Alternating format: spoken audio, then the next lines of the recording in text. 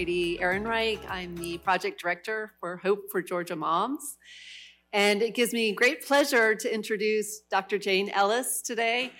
I got to say, her reputation sort of preceded her when I got to know her over time. And the reason is she wears so many hats. She's just so very active. I knew she was on the Quality Collaborative GAP QC's advisory board.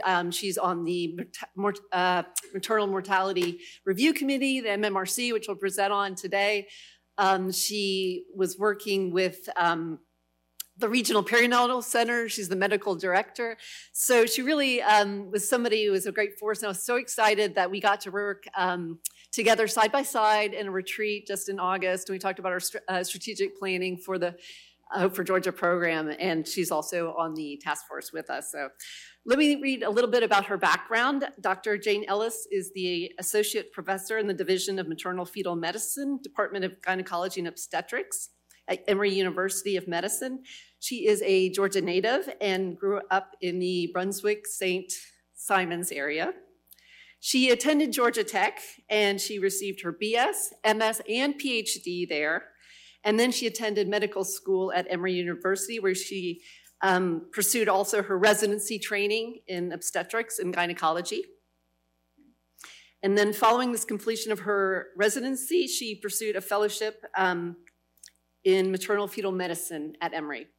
She joined the faculty of Emory in 2005 and has been an attending physician at the obstetrics service at Grady Memorial Hospital. She is actively involved in medical student resident and fellow training and teaching at Grady and has won several teaching and research awards.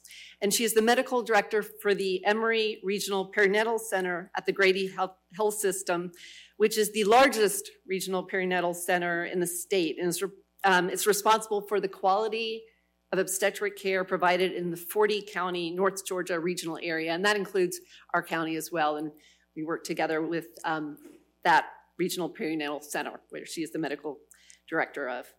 Dr. Ellis is the OB medical director for the M&I grant, which is a grant funded by both federal and state monies to ensure quality care for indigent pregnant women at Grady and other regional perinatal centers. And she is the founding and current member of Georgia's Maternal Mortality Review Committee, MMRC, and is actively involved in the implementation of local, regional, and state patient safety and quality initiatives, such as the AIM Patient Safety Bundles. She works with the Georgia Perinatal Quality Collaborative, GAP QC, and Levels of Care Initiative, which is going through the House Bill 909. She's also active at the national level in the American College of Obstetrics and Gynecologists Committee on Maternal Mortality. And Dr. Ellis has particular interest in identifying causes of and reducing maternal mortality, patient safety, and quality initiatives, and maternal-fetal outcomes in pregnant patients with medical comorbidities.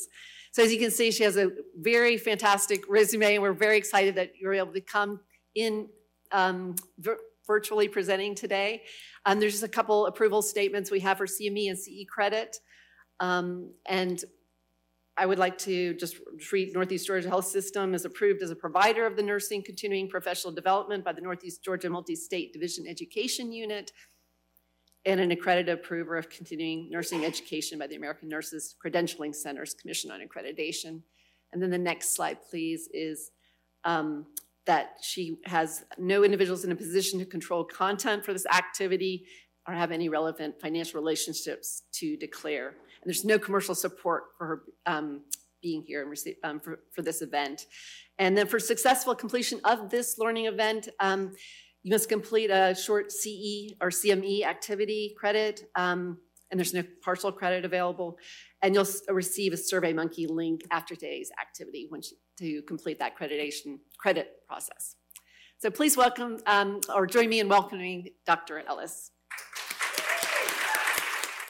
Thank you. I apologize. I had planned to be there in person, but my plans changed this morning. I had to stay in Atlanta. So here we are on good old Zoom. I can't remember the days now where we didn't have Zoom available. And I guess it saves us in a lot of situations. So I really appreciate that introduction, Heidi. And I've enjoyed working with Heidi and Bridget and Mary Lou on cardiac initiatives for obstetric patients that will be rolling out through Northeast Georgia. So again, I'm very happy to speak with you this afternoon about maternal mortality in Georgia. Next slide, please. And let me just say, my dogs, I'm at home, so my dog, I have two border collies and an Australian shepherd, who cannot figure out why I'm at home at this time of day. They're in and out with balls and frisbees. I'm trying to make sure everybody stays quiet, but there may be some barking in just a minute. So I have no disclosures to make. And I just wanted to say that today I'm not speaking as a member of the Maternal Mortality Review Committee or for Grady or for Emory or for DPH or Department of Public Health. But I'm really speaking as a provider who has the privilege of taking care of a lot of high risk and complicated pregnant patients. And I'm glad to see that we are all on the same page, moving in the direction of providing care that will improve the outcomes of all our pregnant patients and their families in Georgia and across the state, because I believe that they deserve our best efforts. So in talking about maternal mortality, we're going to look at some basic objectives today. We'll look at terminology that's important to understand. We'll talk about the current status of maternal deaths worldwide and in the U.S., just briefly, just for perspective, and then we'll focus on what's happening here in Georgia. We'll highlight Georgia's leading causes of pregnancy-related and pregnancy-associated deaths, and then we'll look at recommendations made for reducing maternal deaths from the Maternal Mortality Review Committee. Next, okay, and our Maternal Mortality Review Committee, as do most state committees, follow definitions that have been outlined by the CDC. So, I think there's one slide back. Can you go back one? Okay, so a pregnancy-associated maternal death. This is the death of a woman while pregnant or within 1 year of the end of her pregnancy due to a cause that's unrelated to the pregnancy.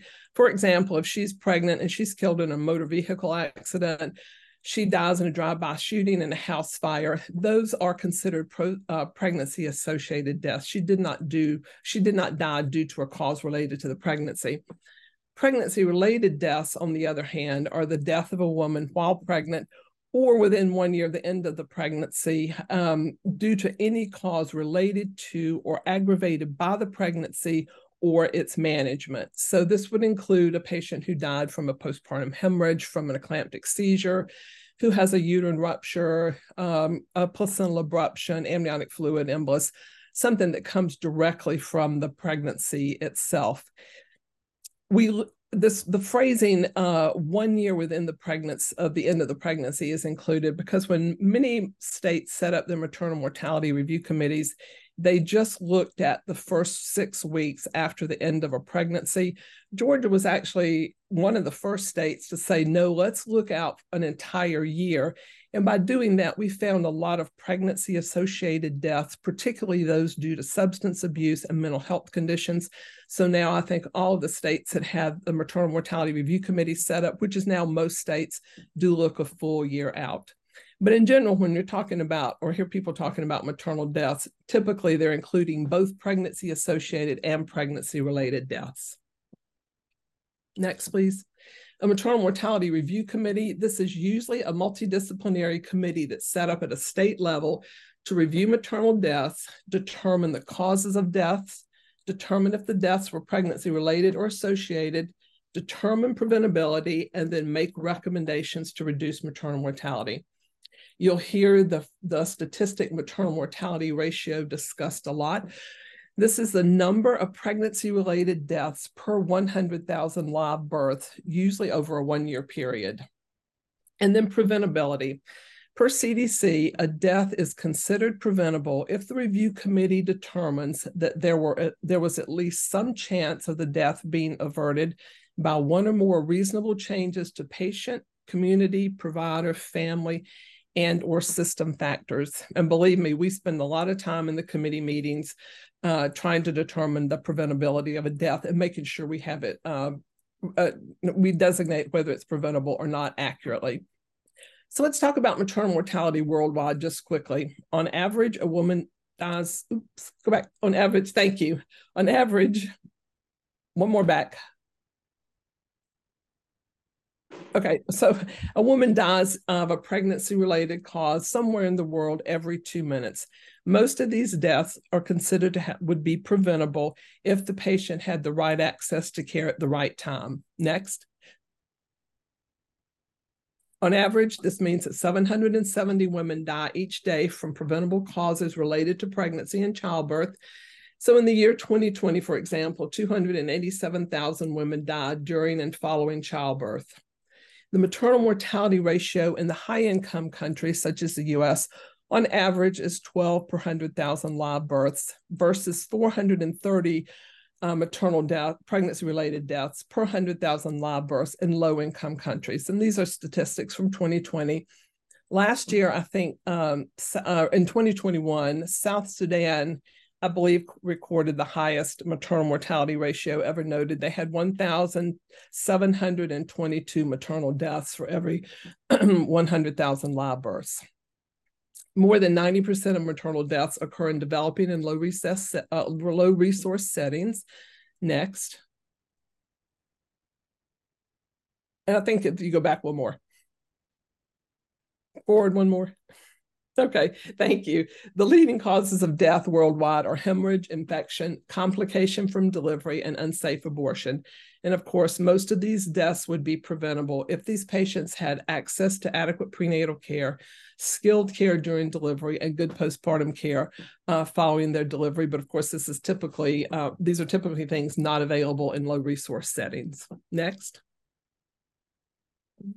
So let's look at what's happening in maternal mortality here in the US. And I think we can do 4 facts and 4 graphs. We'll look at the US ranking, Black-white disparities, leading causes of maternal deaths, and then look at trends in maternal mortality in the US between 2018 and 2021. Next. Okay, maternal mortality worldwide has been dropping since 1990, except in the US. The maternal mortality ratio has been rising steadily in the US over the past few years. And as you can see in this graph, in 2020, the US maternal mortality ratio was 23.8. The next highest developed country was France with a maternal mortality ratio of 8.7. Proposed reasons for the higher rates in the US, despite our good healthcare system, are our high C-section rate, inadequate prenatal care, elevated rates of chronic illnesses such as diabetes, hypertension, and obesity, missed or delayed opportunities for treatment. Next. Black women face 3 times the maternal mortality risk as white women. So in 2020, the maternal mortality ratio for Black mothers in the US was 55 versus 19 for white mothers and 18 for Hispanic mothers. The reasons for this are not clear, but the proposed reasons include underlying chronic conditions such as diabetes and high blood pressure, variation in the quality of health care, social determinants of health, structural racism, and implicit bias. Next. The leading causes of maternal mortality in the US are cardiovascular conditions, infection of sepsis, hemorrhage, thromboembolic events, and hypertensive disorders of pregnancy. And if you look at this bar graph, CDC breaks down a lot of the causes of death into different categories. So if you look at the bar on the far left and then the third from the left, these are other cardiovascular conditions and cardiomyopathy. When those are combined, they together form the leading cause of maternal death, both in the US and in Georgia. Next. And lastly, the US maternal mortality ratio continues to increase substantially. It's gone from 17.4 in 2018 to 32.9 in 2021. Some of the increase in 2021 was probably due to COVID deaths. So we're beginning to sort that out, and we've reviewed quite a few COVID deaths here in Georgia. I read an article from the Kaiser Family Foundation yesterday, and they said that they think the maternal mortality ratio for 2022 is probably going to drop since we will be over the COVID deaths, but we don't know if what that drop's going to be and if it will be a substantial drop. Next. All right, so let's focus on what's happening here in Georgia. This was our first maternal mortality report that the committee issued. Notice it came out in June of 2015, and it was from our case review in 2012. Took a little while to kind of get things going in this area, but we did publish this report, and it is available online for anyone who likes to review it on the Department of Public Health website. Next. Back one. Thank you. So in 2010, Amnesty International put out this publication called Deadly Delivery, the Maternal Healthcare Crisis in the U.S. At that time, Georgia was noted to be the worst state for maternal mortality. Dead last, 50th, can't go down any further than that. So back in and now this group called Wise Voter, which keeps a lot of statistics of various types, says that Georgia's 42nd in the state. We're not in the nation. We're not sure if that's correct or not. But back in the 1980s and early 1990s, I'm told, there was a maternal mortality review committee in Georgia. It used to meet in Macon. It was apparently a very robust committee for a while, but then finally fell by the wayside for lack of sustainability, lack of interest, and lack of funding. So when this publication from Amnesty International came out, I was sitting in my office at Grady, and Michael Lindsay, who was my co-MFM at Grady and my boss, came into my office and said, I need you to do something. I have been tasked with setting up a maternal mortality review committee again, and I want your help. So I kind of looked at him and thought, boy, I got so much other stuff to do. I started to say no, but it's hard to say no to your boss. And he kind of, any of you know Dr. Lindsay, he kind of has this look, he just looks at you and then you do what he wants you to do. So I am fortunate that when he asked me to do this, I felt that I needed to do it because it's been one of the most rewarding experiences in my career getting this committee up and running. Next. So the current Maternal Mortality Review Committee in Georgia is made up of about 45 members. I think we started with about 12 regulars, and it's grown over the course of the years. It's multidisciplinary in nature, and participants in the committee come from all areas of the state. We are supported by legislation, which is Senate Bill 273, which provides funding for the committee and also legal protection for members of the committee so that we don't have to testify on legal cases and so forth. We meet quarterly, 4 to 6 times per year, to review about 20 to 25 maternal deaths per meeting. And we have trained abstractors that review each case and then develop a de-identified case summary for the committee to review. So when we review a case, we have like a 3 or 4 page summary about this patient's life and death. We know her age, we know her BMI, we know her parity, we know her education and occupation. We do not know her name. We do not know the county where she lived or died. We do not know the hospitals involved, and we do not know the providers involved, and the committee wants to keep it that way. So we examine all cases of maternal deaths, and we determine the cause of each death and if the death was pregnancy-related or pregnancy-associated. Again, this usually generates a lot of discussion among the committee members. We also identify medical and non-medical factors that potentially contributed to the maternal death. Next.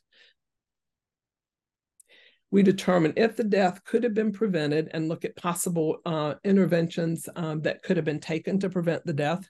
We make recommendations to key stakeholders to further reduce maternal mortality in Georgia. The stakeholders we typically report to or interact with a lot is the Department of Public Health and the Georgia legislature. And the Department of Public Health, let me say these 3 Ps, periodically publishes publicly available updates on the findings.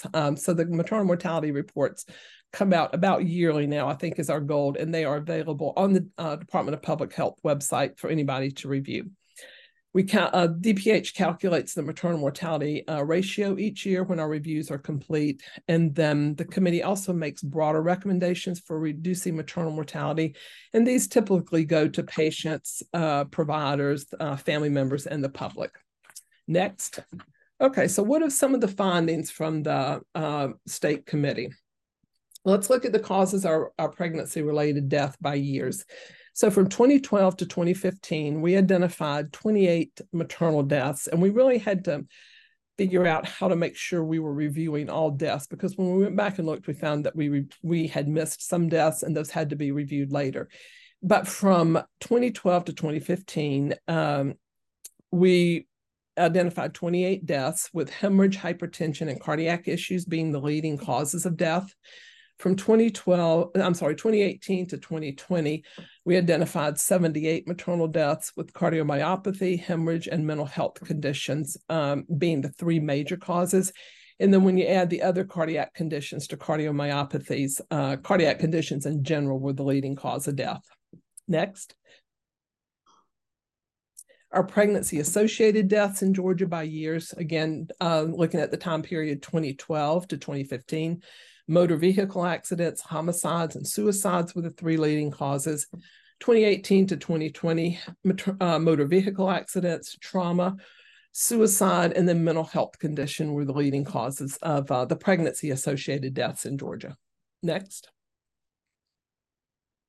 So let's look at some of the findings that have come out recently from the MMRC. First of all, we noted that striking racial disparities exist in Georgia. The maternal mortality ratio among non-Hispanic Black women was 48.6 versus 22.7 for non-Hispanic whites in the period 2018 to 2020. Again, the etiology of these differences is not clear. In recent reviews over the past several years, almost all pregnancy-related deaths attributed to hemorrhage, mental health conditions, cardiac conditions, and preeclampsia and eclampsia were determined by the committee to have been preventable. Most patients experiencing a maternal death had Medicaid as their primary insurance, and most of the deaths occurred in the postpartum period in the first 42 days after delivery. We found in review of a lot of the cases that symptoms reported by patients who died were often overlooked as unimportant by the patient, by family members, and providers due to an overlap with symptoms that can be normal during the pregnancy and postpartum period. I'll always remember one patient in postpartum period that had a cardiomyopathy. She went to different providers on about 3 or 4 different occasions in the first 3 or 4 weeks after her delivery, with the chief complaints of shortness of breath, chest pain, fatigue, her legs swelling. And she was told at every visit per her family members that providers just said, you know, you've just had a baby. Of course you're tired. Of course your feet are going to swell because you're up all the time. Sent home, and she died going back to her car in the parking lot after her last visit. So we really are trying to figure out how we can best educate our providers and patients to make sure that these symptoms are not overlooked. We found that comorbidities such as obesity, diabetes, hypertension, substance use, and mental health issues likely played a role in many of the maternal deaths. And again, we need a lot of education on concerning symptoms, along with encouragement to seek care when symptoms occur. We need to tell patients, advocate for yourself, go to the hospital, call your provider, whatever you need to do. If you are concerned about what's going on, your doctor needs to know. We also found that lack of access to care is very concerning here in Georgia. Georgia has 159 counties, and 82 of those counties have no OB providers or services at all, and another 15 have only one provider. 38 rural hospitals have, with labor and delivery units, have closed over the recent years, probably in the last 10 years or so.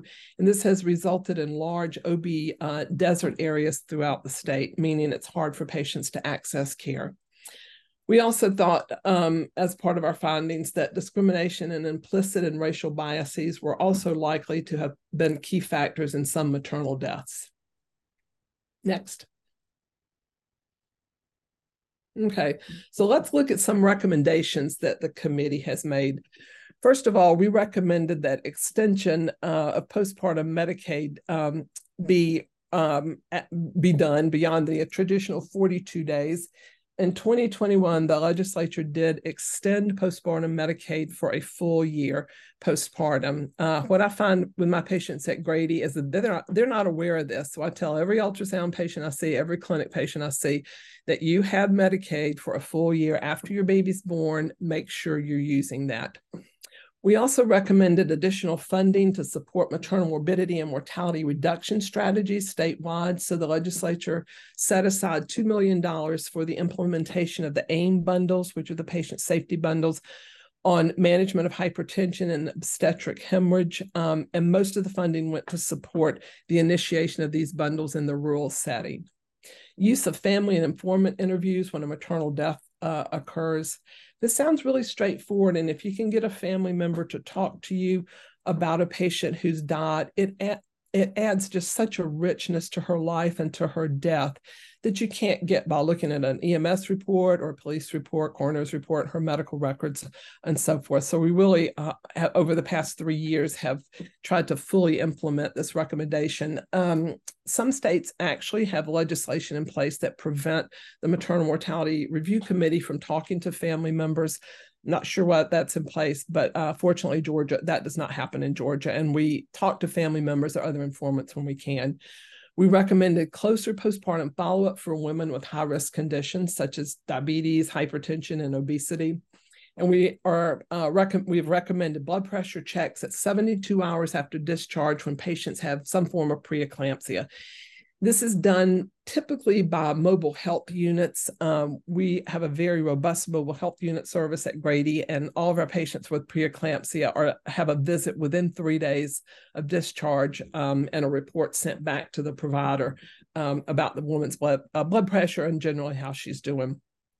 All of our patients with high blood pressure at Grady and in many hospitals and clinics across the state have provided blood pressure cuffs for their patients, and they've instructed them on how to use it, how to record your blood pressure, and then bring their logs into their clinic visits. And we're also using mobile health units to visit patients with high blood pressure who can't get back into the hospital. And a lot of this we are doing with telehealth visits. We like to see all of our postpartum patients at Grady, even our lowest patients, within 1 to 3 weeks of discharge. A lot of patients say they can't come back in because they've got a new baby or other issues going on at home. So we've utilized the telehealth services really robustly, and it's worked well for both providers and patients. Next. The obstetric care system, including providers, insurance companies, and hospitals, should actually be providing case management services for women during their pregnancy and up to 1 year postpartum. We should also, as I said earlier, be educating patients and families on warning signs and symptoms and that could indicate a life-threatening condition for the patient, or even maybe not life-threatening, but something that's concerning to the patient. And we are encouraging them to call their providers and to seek care. The committee recommended that providers should provide reproductive life planning, counseling, and interconception care when treating patients with chronic conditions of reproductive age. We want providers to encourage pregnancy spacing, and for moms who have diabetes and high blood pressure, we're encouraging them to come back in for a preconception visit so that we make sure their diabetes, their high blood pressure, whatever is well controlled so that they are ready to go through another pregnancy safely. And then we advocate for improved access to all areas of reproductive care for all women. This includes access to birth control and birth control counseling, and in situations where termination may be needed for a patient, usually for maternal health reason, then those options should be available also and reviewed with the patient. And then just kind of some general things. We've asked to expand and improve access to mental health services, and there are several initiatives in place statewide so that patients have access to mental health providers. We wanted improved communication and coordination of patient care during their pregnancies among providers and facilities. And for those hospitals like Grady and Emory that use Epic, this has helped tremendously because we can see what goes on at other Epic-based facilities too. Patients and families educated on warning signs, and also identifying and addressing barriers that limit access to quality maternal health care, both at the health system and societal level. For example, with my patients at Grady, I think the biggest barrier to them getting into care is transportation. So our high-risk nurses at every visit, new visit for a patient, instruct them on how to access the Medicaid transportation services. And for those patients that can do that, that's worked wonders for them, they say. Let me go back one, if you'll go back one, just quick. One slide. Thank you. We also have made recommendations, and this applies primarily to EMS, and we're working with our EMS providers to help develop some training modules for them. But transporting pregnant and postpartum patients to facilities with appropriate resources to take care of the patient is extremely important. We've seen in several situations where patients, say, with known accretas who were bleeding, were transported to a hospital that really was not set up to take care of their needs. But per EMS protocols, they often have to take them to the nearest facility. So we're trying to work out some mechanism to make sure patients get to the right facility for whatever issue they have going on. Next. And then just some kind of general public recommendations we've made. We wanted to encourage seatbelt use. We're still finding moms who are dying in motor vehicle accidents. Oftentimes there was no evidence of seatbelt use, enhanced gun safety campaigns. And then we really think it's important that maternal screening for intimate partner violence, substance abuse, and depression be done at every well woman, OB, and postpartum visit. And then development of public health campaigns from the Department of Public Health on the issues noted above, as well as on the need for good obstetric and postpartum care. We think these can be recommendations that will help here in Georgia. So in summary, our current maternal mortality statistics in Georgia need changing. A concerning number of deaths were determined by Georgia's MMRC to be preventable, especially true for our cardiac and coronary conditions and for our hemorrhage and mental health conditions. We noted that there are large racial disparities present in maternal deaths, and discrimination and implicit and racial bias were found to play a role in some maternal deaths. And then initiatives, fortunately, are underway to heighten awareness of these issues and to improve outcomes. Next.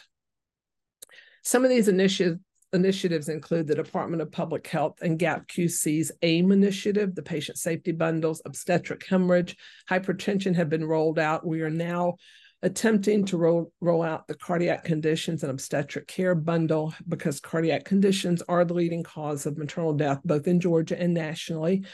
DPH has implemented the levels of care initiative, which is designed to make sure hospitals provide the levels of care for patients that they say they're able to provide, and that the patients get to the appropriate levels of care.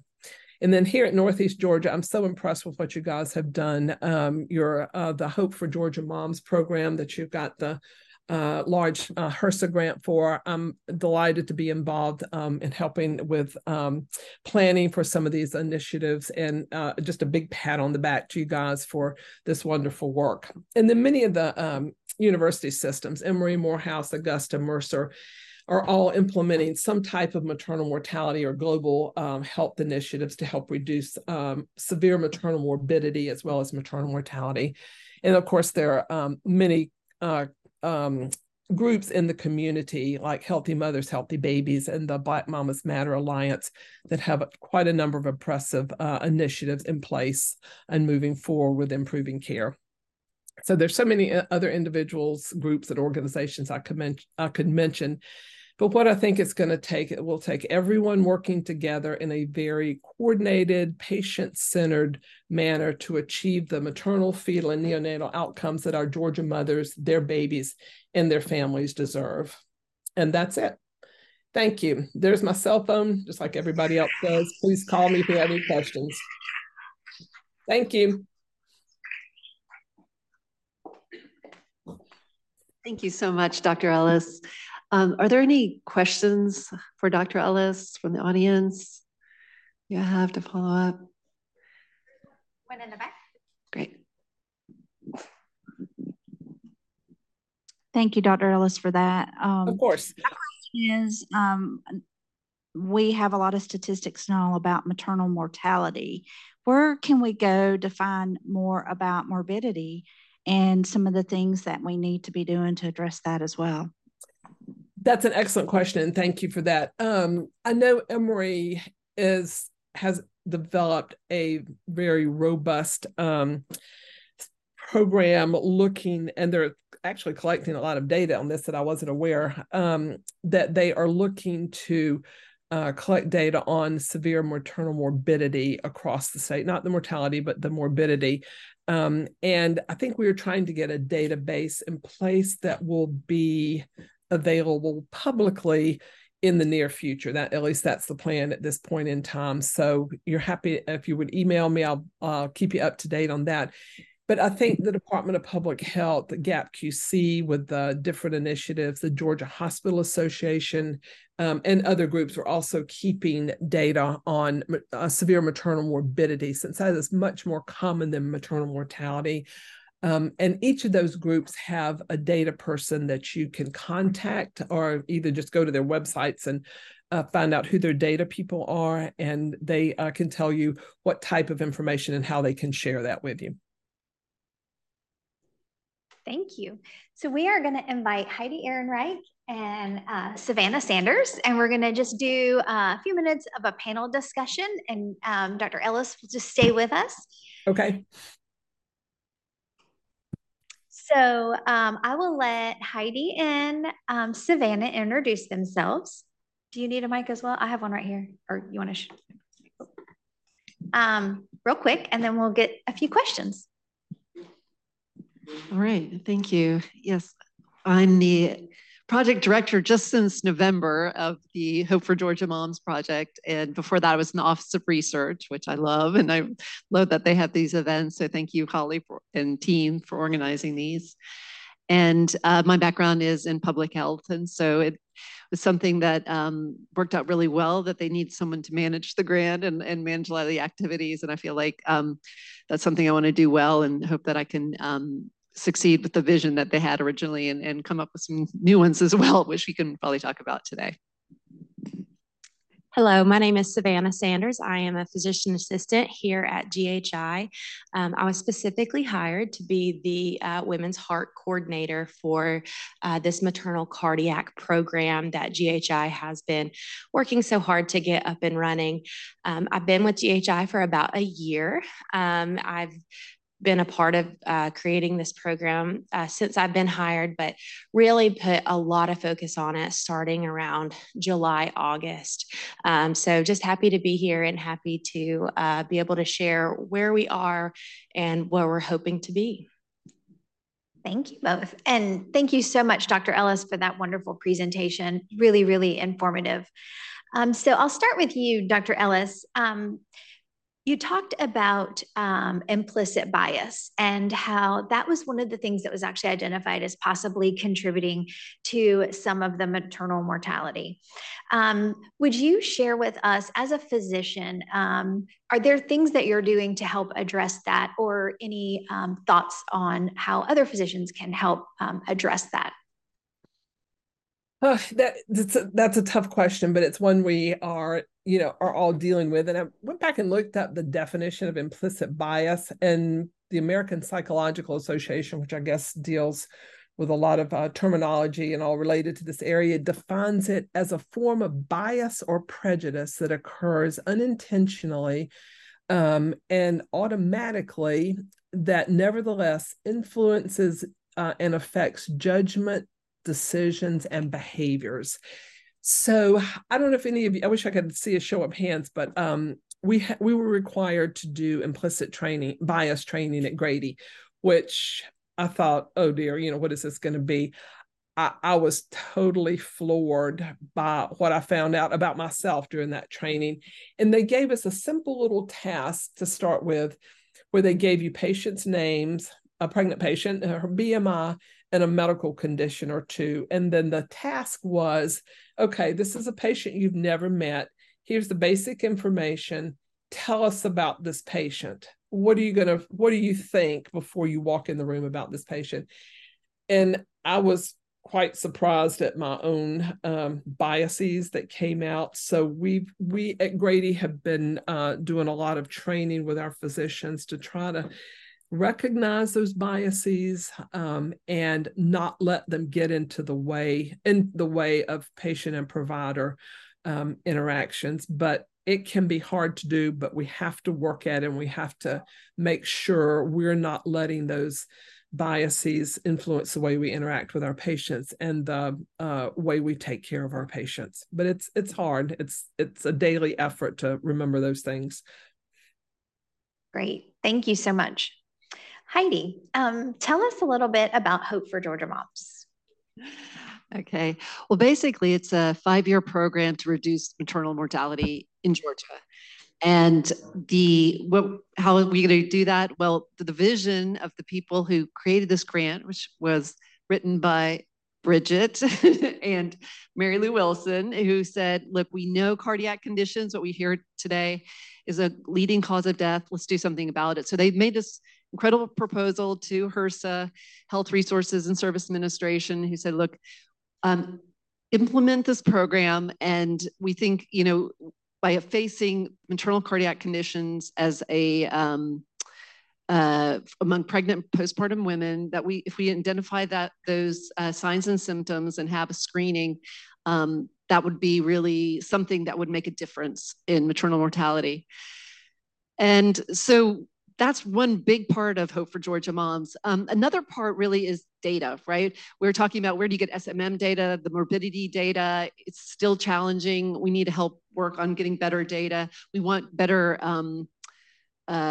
mortality data that submitted when we're in a timely manner so that the committee can review it in a more up-to-date fashion.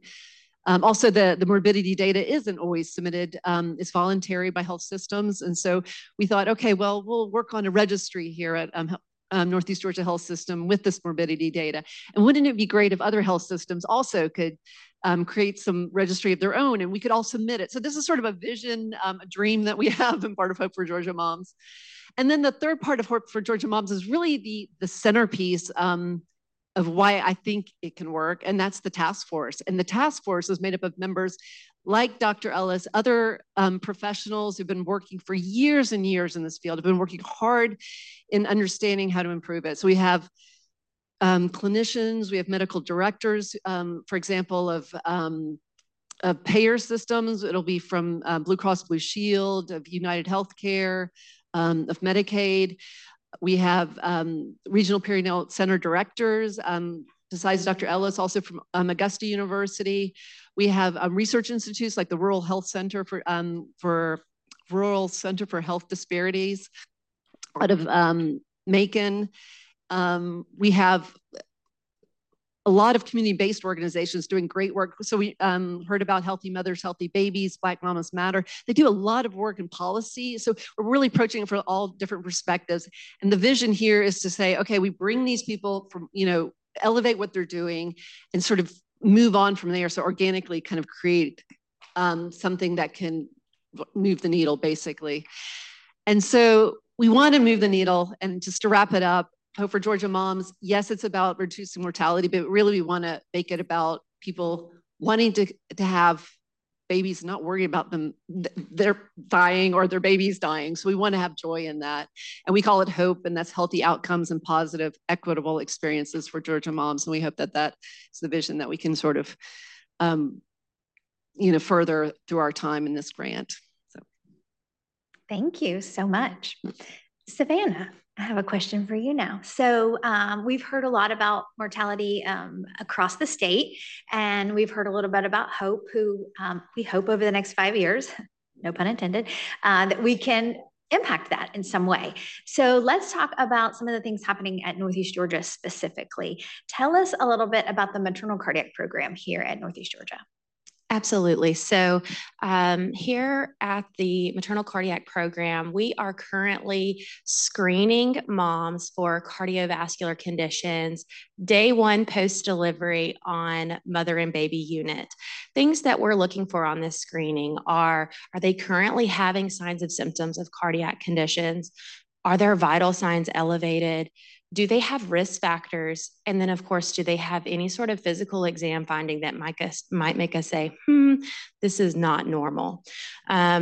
All of that is gathered together. And if a patient is deemed at risk, then they are sent to us either by an inpatient consult or by an ambulatory referral. And through that point, it is our goal to monitor those patients for a full year postpartum. Just as Dr. Ellis has said, that it used to be that we only want to see them for 6 weeks. Once you get through that 6 weeks, you're in the clear. And we now know that that is not the case, that we need to monitor our mothers and make our mothers aware of, you know, the risk that they're at for a full year postpartum. So until they celebrate their baby's first birthday, if they start having new signs or symptoms, they need to make us aware, the OB aware. Someone needs to be communicating, advocate for yourself. Again, with cardiac conditions, oftentimes can sound like pregnancy symptoms. Oh, you're short of breath. Oh, you have swelling in your feet. Oh, you're tired. Well, when you're pregnant, oftentimes that gets told that it's normal. But if you have someone who has a history of cardiac conditions, if they came to me and said, I have shortness of breath, my legs are swelling and I'm tired all the time, I go, well, you might be having, you know, an exacerbation of some sort of cardiac condition. We should look into this. So we can't rule out cardiac conditions for women who have these symptoms. And putting the education out there is something that we're really trying to do with this Women's Heart Center as well. We would like to be able to make telehealth an opportunity and remote patient monitoring an opportunity where our women who have preeclampsia or postpartum preeclampsia, that they can monitor their blood pressure at home. It's not standard for most young women to have a blood pressure cuff at home. So what can we do to help them have the resources to monitor their blood pressure? And then, of course, telehealth. They're young moms. They need to work. They want to care for their children. They don't want to come in and see me and say, well, you know, I don't have time. I don't have somebody to keep my kid. Well, I have 3 kids. I can't bring all 3 kids to my doctor's office. There becomes lots of barriers to care. So we're hoping within this maternal cardiac program that we can help open up some telehealth opportunities to at least get these moms seen and taken care of as well. Thank you so much. And this question is for any of you or all of you. Tell me what you think would be one first step that we could take that could help impact maternal mortality. We'll start with you, Dr. Ellis. Well, I think, I'm delighted to see that Medicaid has been extended for a year. It's going to take a while for us to see the impact of that. But I really think a lot of patient education on that issue, encouraging them to utilize that, to come in when you have symptoms, to schedule visits. If you're not feeling good, please come to the hospital, call Medicaid. I think teaching patients to advocate for themselves and have them make us listen to them when they are advocating for themselves, which they're going to be able to do a little bit more effectively, I think, with Medicaid, with their extended Medicaid. But I think we just need to learn to listen to our patients and encourage our patients to make us listen to them. Thank you. I would agree completely, Dr. Ellis. I think we need to listen to our patients, but also I feel like it's important that we educate our patients as well. Being a mom and being a young female, oftentimes I go, oh, I'll sleep it off, or, oh, it's just been a bad day. I'll think about it tomorrow. Oh, I had 2 high blood pressure readings. I probably just drank too much caffeine. We're always looking for that excuse of why there's something that's not wrong. And sometimes we do have to accept, okay, I do need to seek help for myself. One thing that I tell all of my patients is you can't take care of your kids. You can't take care of your family. You can't take care of who you need to take care of if you don't take care of yourself first. So when you recognize those symptoms and you recognize that there's something going on, reach out so that you can care for yourself, so that you can be there to care for those other family members. Perfect. Thank you. I think I would add to what you both are saying that I really see it as a systems approach that we would really need. You might have the best education or the best approaches in place, but if we don't have sort of the systems to make it sort of possible, there can be just a lot of barriers. And what I mean by systems can mean a lot of things, I realize, but just one that comes to mind would be sort of policy, kind of at the same time dovetailing into what the proposals are. Another would be just kind of on a if we want change, like in the hospital system, we know that a lot of things, if they're automated, right, through Epic or something like that, it's going to happen more readily, right? Even if people want and understand that it's the right thing to do, if it doesn't work in the workflow, then there's going to be barriers. So if I could see one thing, is taking something that is pretty well developed, whether it's education or advocacy campaigns, and being able to kind of see how they can be implemented kind of in their systems better. And maybe that kind of goes back to what Dr. Taylor's talk. What are those systems defining it? I don't have those answers either, but I like that approach. Great, thank you. I think another thing that has really stood out for this program and for the work that we've done so far is collaboration. And I love that we started this at a time that OB was coming to the table, because our state perinatal quality collaborative that you've heard today decided to focus on cardiac conditions.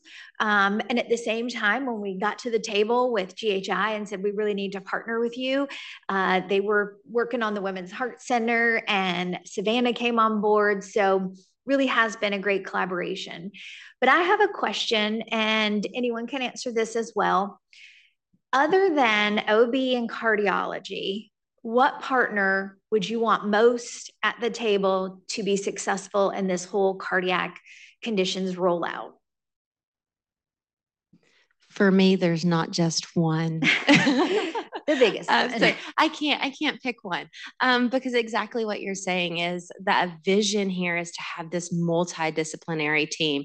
The women that we're seeing, they are not simple. They're not straightforward. You have the fetus that you're caring for, or the baby that they've just delivered that they're caring for. So you have to think about that dynamic. You have to think about, what about whenever they get home? Are they going to have the support that they need? What about medications? A lot of the medications that are for cardiac conditions we can't use if you're pregnant or if you're breastfeeding. What does that dynamic look like? So having a multidisciplinary team. We have recently hired a pharmacist to be able to help with some of these pharmaceutical concerns, who can be helpful in managing these patients with diabetes during their pregnancy, adjusting their insulin, giving them education, same guidance when it comes to medications for what can we give you whenever you're breastfeeding, what can we give you while you're pregnant, give them education on, hey, we need to give it a chance to work, or hey, we've given it a chance to work, we need to talk about other options. And having that resource not only for the patient to utilize, but also for providers as well. Sometimes when we hear the word pregnancy, everybody kind of cringes, like, I don't want to deal with that. So also there's a new social worker that we're hoping to get involved as well, who can help get them the education that they need as far as resources, outpatient, and getting them connected. So a dietitian who can help some of these women who maybe they're at risk because they have high blood pressure, they have obesity. Maybe if we could help get some of that weight loss down, would that also help with some of these other things that are going on? Having a dietitian there to help support them, a dietitian to help them during their breastfeeding process. Hey, what do you need to eat to help with your production, or what is going to help throughout this process? So having everybody at the table is super important to me. So that's why I can't just pick one, Bridget. It's okay. Dr. Ellis? Yeah. And those are all wonderful suggestions. We have an OB pharmacist at Grady who is just phenomenal. I learn more from her every day that, I didn't think I didn't know, but she's great. But also, I think across the state, we're looking to educate our family medicine and our ED providers about issues related to especially cardiac conditions, because in many areas of the state where there's no OB provider or not even a midwife to go to, our patients are going to EDs and they're going to family medicine practices. And those providers are, of course, doing everything they can to help the patient. But pregnancy is a different ball of wax. As you say, everybody is scared of a pregnant woman. So we need a lot of education, I think, for all the providers out there who are going to be helping us take care of our pregnant patients and postpartum patients too. Thank you. And I think our time is getting very close. Are there any questions in the audience? I'd love to. Yes, Robin? I can repeat it. Online, they might not be able to. I can repeat it if you want to yell it out. Or here comes the mic. Holly to the rescue. Thanks. Savannah, can you walk me through if you come see one of my postpartum patients who is at risk or symptomatic, what does that look like for that visit that you see her face-to-face while she's on mom baby, and what it looks like for her the next few weeks after she's discharged? Absolutely. So a lot of it will depend on the reason that they screened positive. But just for the most part, if they screen positive, we're going to get an EKG and an NT-proBNP on those patients. An NT-proBNP is something that can kind of help us let us know if they are at risk or have any signs of heart failure, which we know cardiomyopathy is a huge component, as well as getting this EKG to see if there's any acute abnormalities with those EKGs. And ultimately myself or a fellow MD cardiologist who is rounding that day will likely come and see that patient, ask her, do you have any sort of family history? Have you experienced this in prior pregnancies? How is your blood pressure? Those sort of things.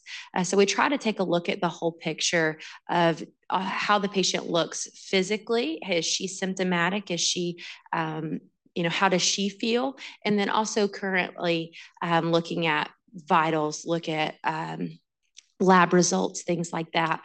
And if there's anything that needs to be treated, such as blood pressure, things like that, we will, of course, titrate any medications necessary. But ideally, after we see them in the hospital, answer any questions, provide them with the education of, hey, because you screened positive, we do want to follow you for a full year. We want to follow them closely initially. So ideally, most OBs are either following at week 1 and week 6 or only at week 6. So I want to try to fill in that gap and go for more of that 3 to 4 or 2 to 3 so that we can kind of find that happy medium for the patient so that they're not missing care within that 6-week mark from the OBs. And then after that, depending on patient needs, either 3 to 4 months after that, every 3 to 4 months until we hit that year mark. Of course, if patient needs to be seen sooner or more often, we can make that happen. But I do want to have them seen frequently throughout, which is why telehealth to me is so important, because some of these women, they don't have quote unquote a condition currently. They're just at risk, and there's nothing that says that they will develop anything. It may just mean you might have diabetes when, later in life, earlier than some of your other people your age, or you may develop hypertension later, but we are trying to catch those current conditions. So we want to do some telehealth options for those individuals who maybe they are only at risk and nothing currently acute going on. So I don't want somebody having to come in every 3 months to say, by the way, you're still good. By the way, you're still good. We can do that virtually. And then of course have that option for patients to come in who say, hey, remember last visit, you told me if I started having shortness of breath that I needed to come see you. Well, here I am. I just want that door to always be open for them to say, I'm having shortness of breath. I don't know who to go to. My OB, I'm not pregnant. This isn't an OB concern. And then just as Dr. Ellis was saying, sometimes our family medicine doctors, they're not asking, are you postpartum? That's a common question that's not being asked. So if they're 6 months postpartum presenting with shortness of breath and leg swelling, that consideration of a cardiac concern may not be considered. So I hope that answered your question. I think we have time for one more. Well, we don't really have time for one more, but we're going to take one more. Hi, this is Cheryl Biddle. Dr. Ellis, thank you so much. It was very inspiring, and it makes me feel very privileged that I had good, OB and postpartum experiences, but Absolutely. It was very very eye-opening. We have a book club coming up. It starts November 1st. I know I'm facilitating part of that, and it's related to the book is How to Be a Patient by Sana Goldberg. She's an RN, so she looks at it from both a healthcare provider perspective as well as a patient and family member. And I'm telling you, it's really very helpful. And I think that probably all healthcare providers should probably take a look at that so that they know what patients do experience and how to modify their presentation to them when they're visiting them. Thank you. And let me say one thing right quick, back on implicit bias. If there are great training programs that can be utilized to help providers. I did one with the March of Dimes and then one with AWON, which is the Association of Women Health Obstetric and Neonatal Nurses. They have a program called Speak Up, and it's a great program for training providers on implicit bias. I really appreciate all the discussion that's gone on today. Thank you so much for the opportunity to participate. Everyone, thank you.